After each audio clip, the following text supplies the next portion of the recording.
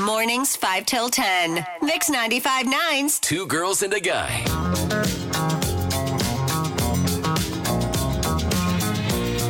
Got a special guest this morning on the Two Girls and a Guy show. It's Mix 95.9. We're playing this song because this is probably the most famous song to match the beats when you perform CPR. It's been a big hot topic here in America ever since Damar Hamlin in his hit that he took at the football game a couple weeks ago. I want to welcome to the Two Girls and a Guy studio, Dr. David French from the American Heart Association. Good morning. Good morning. Thank y'all for having me. Hey.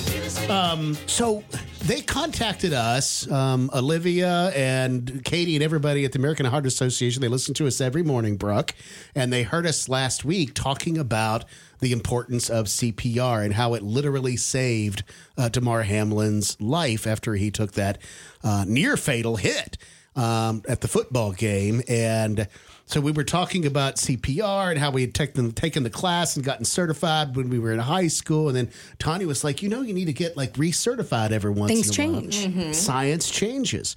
So they heard us talking about that, and they wanted us to bring in Dr. French to talk to us about, you can't really say it's a new way. It's been out for a while, but not a lot of people might not know about basically mouth-free CPR. But first I want to touch on the Damar Hamlin situation. Were you watching that live, or did you see it in clips later on?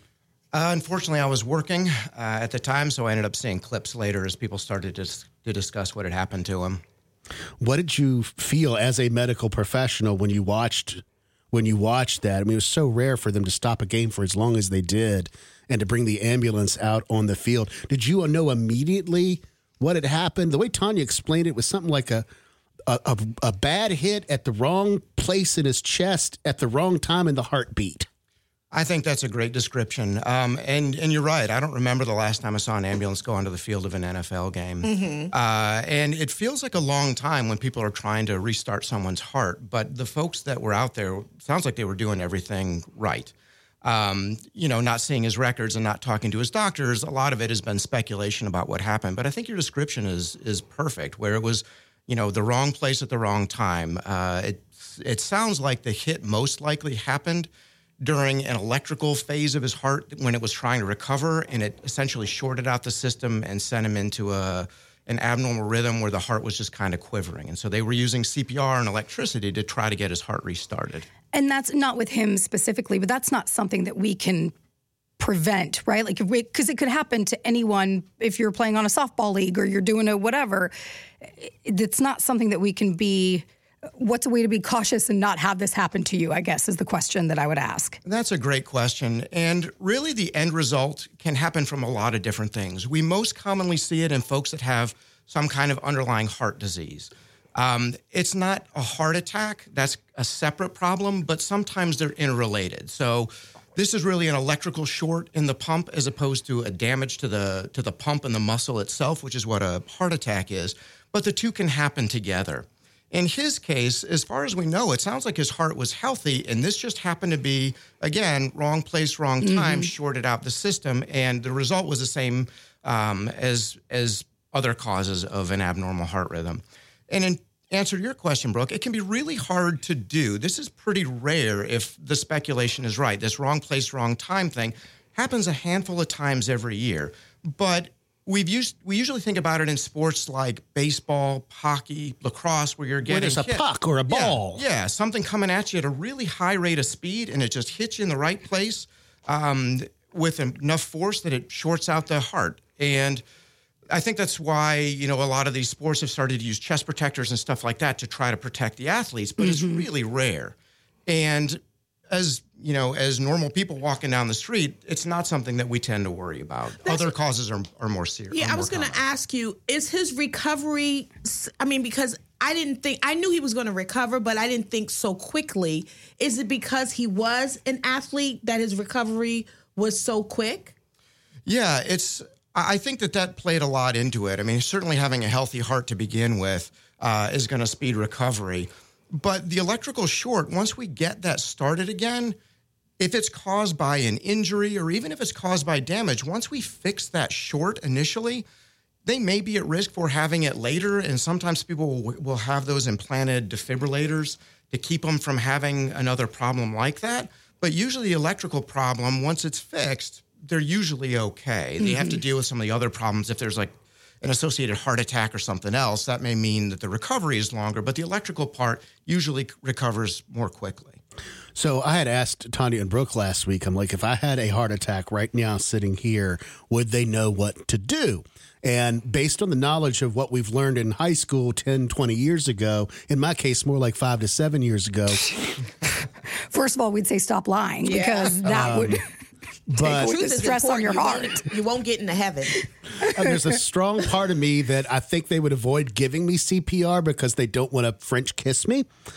But it's, and you can't really say it's a new way of doing CPR because it's been out for a while. I call it mouth free, but it's basically two-handed CPR, which is something anybody can do if they have that phobia of putting their mouth on a stranger.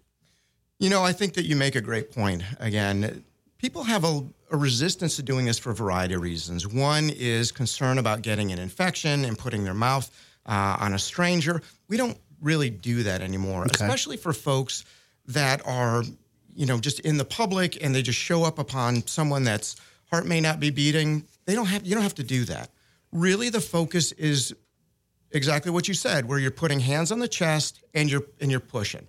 It's easier to teach someone to do CPR than it is to teach them to ride a bike or throw a ball. It's a really, really simple skill. And then the AED that they talked about and they used on Mr. Hamlin, we have thousands of those in Charleston County, and our dispatch center knows where most, if not all of them are, so they can tell people how to get one.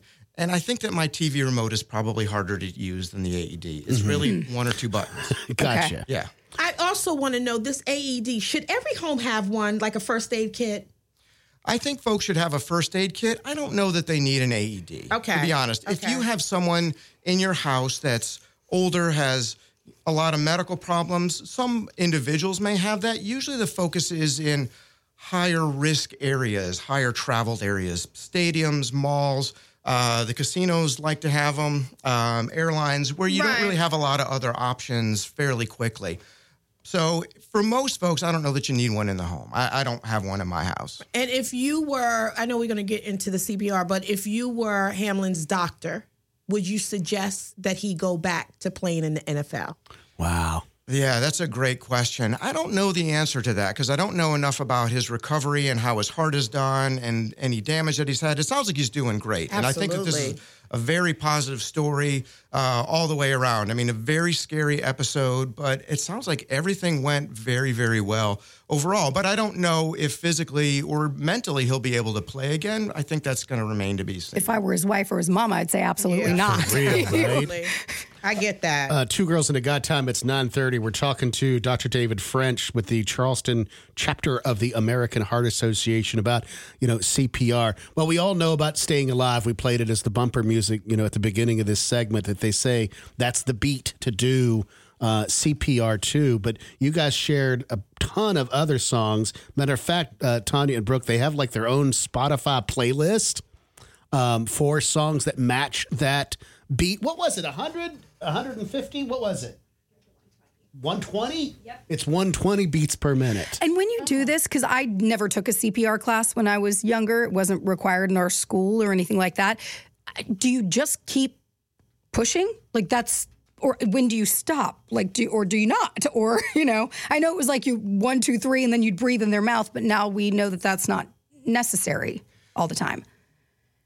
Great question. So one little disclaimer, really what we're talking about is adult CPR. If you're talking about pediatrics or infants, usually their heart stops for a different reason. And a lot of times they still recommend giving kids a rescue breath. So for, daycare workers, lifeguards, folks that are going to be dealing with that population, they probably need to get certified in CPR to really know how to handle that population. For adults, what we found is that for just the lay person, if you will, not the professional rescuers, not the hospitals, really it's just about pushing on the chest and getting the electricity. The goal with CPR isn't necessarily to restart their heart, is to try to keep blood flowing until we can get other interventions, usually electricity, to get the heart back into a normal rhythm. So really we're buying time. And so what that means in terms of how long you do this, essentially you keep going until someone else takes over, until you're too tired to continue, or until their heart starts again. Is really the reasons to stop. And I tell you, it's a workout. When we do this professionally, we switch compressors every 2 minutes because people wear out really fast. Yeah, I mean, it's almost like doing 2 minutes of push-ups, basically. And who loves to do those? Yeah, exactly. Nobody. So it's not quite the same, but it's, similar in terms of mechanics. And, but it wears you out.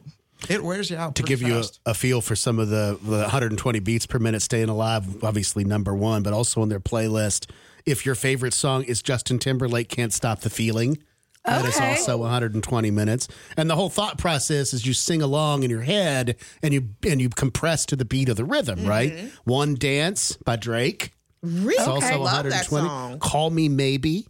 There's a couple Lady Gaga songs, Just Dance, Poker Face, Uptown Funk. Wow. If you're old school and love Motown, Ain't No Mountain High Enough. Who From knew Diana all of Ross. this? Wow. Spice Girls Wannabe. That's my pick right there. Unless there's a Britney song on there, because then I'll change it up. I Want to Dance with Somebody from Whitney Houston. So there's a lot of songs to choose from. And again, you only bring this up so that you know there's a go-to in your mind. So you can keep that rhythm. So you can keep that rhythm going. And now we know you have to do that indefinitely until one of those three things happen that the doctor mentioned. Yeah, and I mean, if you have the rhythm that I do, it probably doesn't matter what song you pick. It doesn't matter if you're right on the beat. Doctor, are you rhythmless? He ain't got no rhythm. You got to have a metronome in the ER. Fortunately, the license means that I don't have to do a lot of CPR anymore. I can delegate. So, Delegate. Yeah, I rely on that a lot. That's too funny. But you're not going to hurt them. Is the good news. You're not gonna make them worse by doing this. So doing anything is going to be better than doing nothing. And the other good news is that if you forget how to do this, if you're just totally locked up, you have no idea what to do, if you get someone to call 911, the operators there are trained to talk you through doing CPR. Gotcha. So, and, every once in a while, they'll play back calls when I do work with them, and you'll hear someone say, nope, nothing I can do, they're gone. And you're like, really? You're screaming into the phone. What are you doing? Just do something. Right. You're not going to hurt them. Do something. And lastly, because we're in a litigious society in, these times, can I get sued? If I am performing CPR, and let's say worst case scenario, I accidentally crack a sternum or break a rib or something, am I legally liable or am I covered under that Good Samaritan law, or is that an urban legend that doesn't really exist? For the most part, if you're trying to help someone, you have protection under the Good Samaritan law. It doesn't always extend to professional rescuers or hospitals, but if you're a layperson and you're trying to help someone, usually you have protection. And I'll tell you that if you're doing CPR and they come back to try to sue you for a broken rib, then they should be thanking you for saving their life. For real? How ungrateful. Well, I mean, it happens. Well, I know, but I'm like, really? I saved your life, and this is et tu brute. Dare you? How dare you? There's people that are out for the money Give grab. me my breaths back. You don't have to breath anymore. You didn't deserve Staying Alive being sung to you. Well, thank you so much. I appreciate it. If you had, before we head into the next segment, if you had one piece of advice, I mean, you're listening to all of Charleston's listening now. If you had one piece of advice for everybody right now, what would that be? Is it just to get certified, or I don't even know that you have to get certified. What's your wisdom? The wisdom is pretty basic. One is the longer you delay to intervene, the worse the outcome. So you really need to start something pretty much immediately if you're going to save somebody. This isn't going to work for everybody. But if you don't do anything, there's really no chance that you're going to be able to save them. So do something early. You're not going to hurt them. And don't be afraid of getting involved. Mm-hmm. Fantastic. Thank you so much. We really appreciate you being in here and talking to us today, especially about the two-handed mouth-free CPR. Yeah, for real. That's going to help a lot of people, because one of the first things Tanya said this morning, if they bring in Annie, I'm not putting my mouth on no dummy today. So thank you again, Dr. David French with the American Heart Association. Thank you so much. Thank y'all. Appreciate it.